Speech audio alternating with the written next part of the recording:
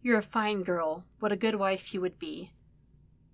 Part 2 of the Get Down Ladies You've Got Nothing to Lose series.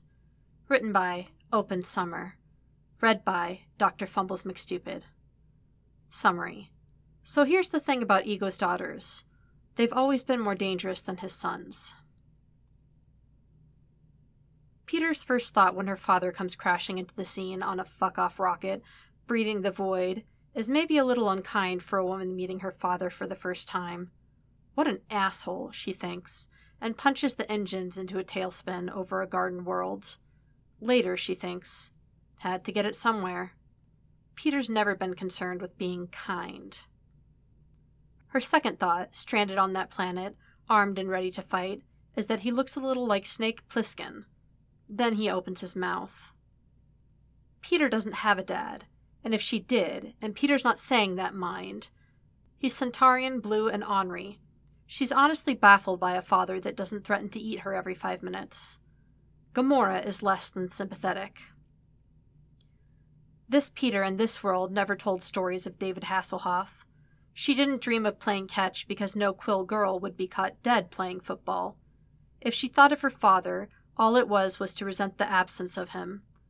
What need, after all, does a daughter have for a father? If she thought of her dad at all, she thought of Cardinal games in St. Louis, the perfect progression of a summer day, the hot dogs and her granddad getting steadily drunker, the crack of a bat as it connects into a Popeye over left field, 1,000 voices, maybe more, singing Peanuts and Cracker Jacks. Peter wouldn't have been allowed football, but softball would have been just fine. So, Ego says, come with me. And Peter says, no. But only for a moment, because Gamora is thinking about the Infinity Stone and the way it shimmered in Peter's hands. Gamora is thinking about her father and what he'd do to a girl like Peter. Gamora lets these people under her skin, and now when you cut them, she bleeds. Gamora is always thinking about how to protect them. So she ignores the itch under her skin that says dangerous, and leads her family right into this trap. On the ship, Mantis compares herself to a flea, and broadens the statement to contain the entirety of the galaxy, and Gamora's stomach sinks into a pit of her own making. On the ship, Mantis lays hands on Peter, bares her soul, and Gamora nearly snaps her in half for the audacity. Elsewhere, Rocket is telling Yondu Udonta that his sins have caught up with him. So here's the thing about Ego's daughters. They've always been more dangerous than his sons. A thing like Ego with a little more self-reflection might have squinted sideways and figured out why. Peter is thinking about the crack of a bat on a clear summer day when her father tells her to find the light. It's the only thing she can think of. A bat manifests in her hands, and she swings it, easy as can be. Ego loses his mind with excitement and asks about baseball. Never Meredith's favorite sport, he says with a twist to his lips. Pulls a ball from thin air and throws it in the soft, easy lob of a parent teaching a kid. She doesn't even think to resent him for it as she swings and hits, the bat shuddering in her hands, and the ball goes flying in a perfect parabolic arc towards the horizon. Home run. So, Ego's daughters have always been more dangerous than his sons. They recognize when he is a little quicker than the boys, fight back a little harder when he lays hands on them. Some of his daughters took one look at the planet and tried to run. Ego's daughters have dealt with men like him before. They're not so hard to recognize if you know what you're looking for. And that long white hall full of plastic loves is a damn good sign. Gamora always thought they'd end up here, her and Peter, her and Nebula. She's known from the beginning how this family ends. Gamora is only grateful that it is not her father who screws this up for them. Her father says, "You know the song is about me, not us. Not is the word. Ego's daughters have always been more dangerous than his sons." It came on a summer's day, and you, Peter, are a gift. gifts from far away. Your mother knew right from the start that I wouldn't stay. But it made it clear it couldn't stay. That little corner of the light she's only just discovered is roaring, and the whole world is falling away. Ego crushes her Walkman. But of course. But my life, my love, and my lady is the same. Before Peter disappears, she thinks he's forgotten the next verse, for her father is no honest man. Starry-eyed, containing multitudes, Peter can see the shape of the galaxy spreading out before her. The light of her father touches every corner of the galaxy. Peter has never been more certain of her course.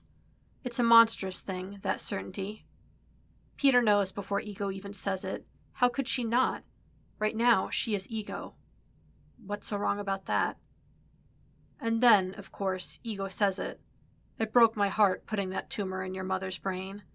And the whole world slides sideways, and Peter wants to be good, remember? So she fires until she's out of bullets, and then her dad, the one she wanted, calls her girl and tells her to stop overthinking things. So Peter does. I'm Mary Poppins, y'all! Practically perfect in every way, right? She loses 2 fathers in one day, but only mourns one of them. The Ravagers fly the Ogord colors. Gamora leans into her side and says just some unspoken thing. Nebula is already long gone. When Peter dies, they'll fly them for her too, and she will die now. The last corner of the light had slipped out of her grasp with the detonation of the bomb. She's just like everybody else now. What's so wrong about that? The end.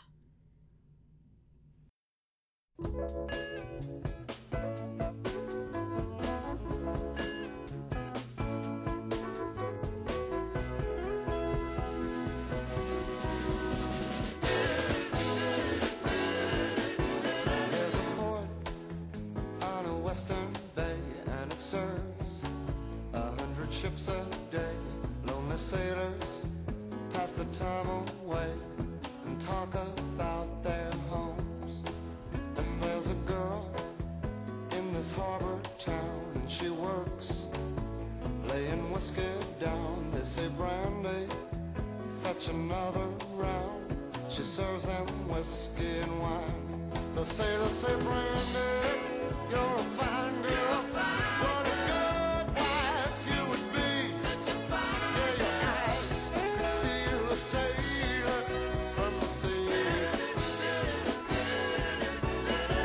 Brandy wears a braided chain made of finest silver from the north of Spain. A locket that bears the name of a man that Brandy loved. It came on a summer's day, bringing gifts from far away, but it made it clear it couldn't stay. No harbor was his home. The sailor said, Brandy, you're a fine girl. What a good wife you would be. But my life, my love, and my lady is the sea.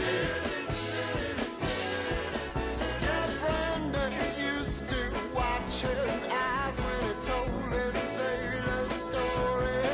She could feel the ocean falling rise.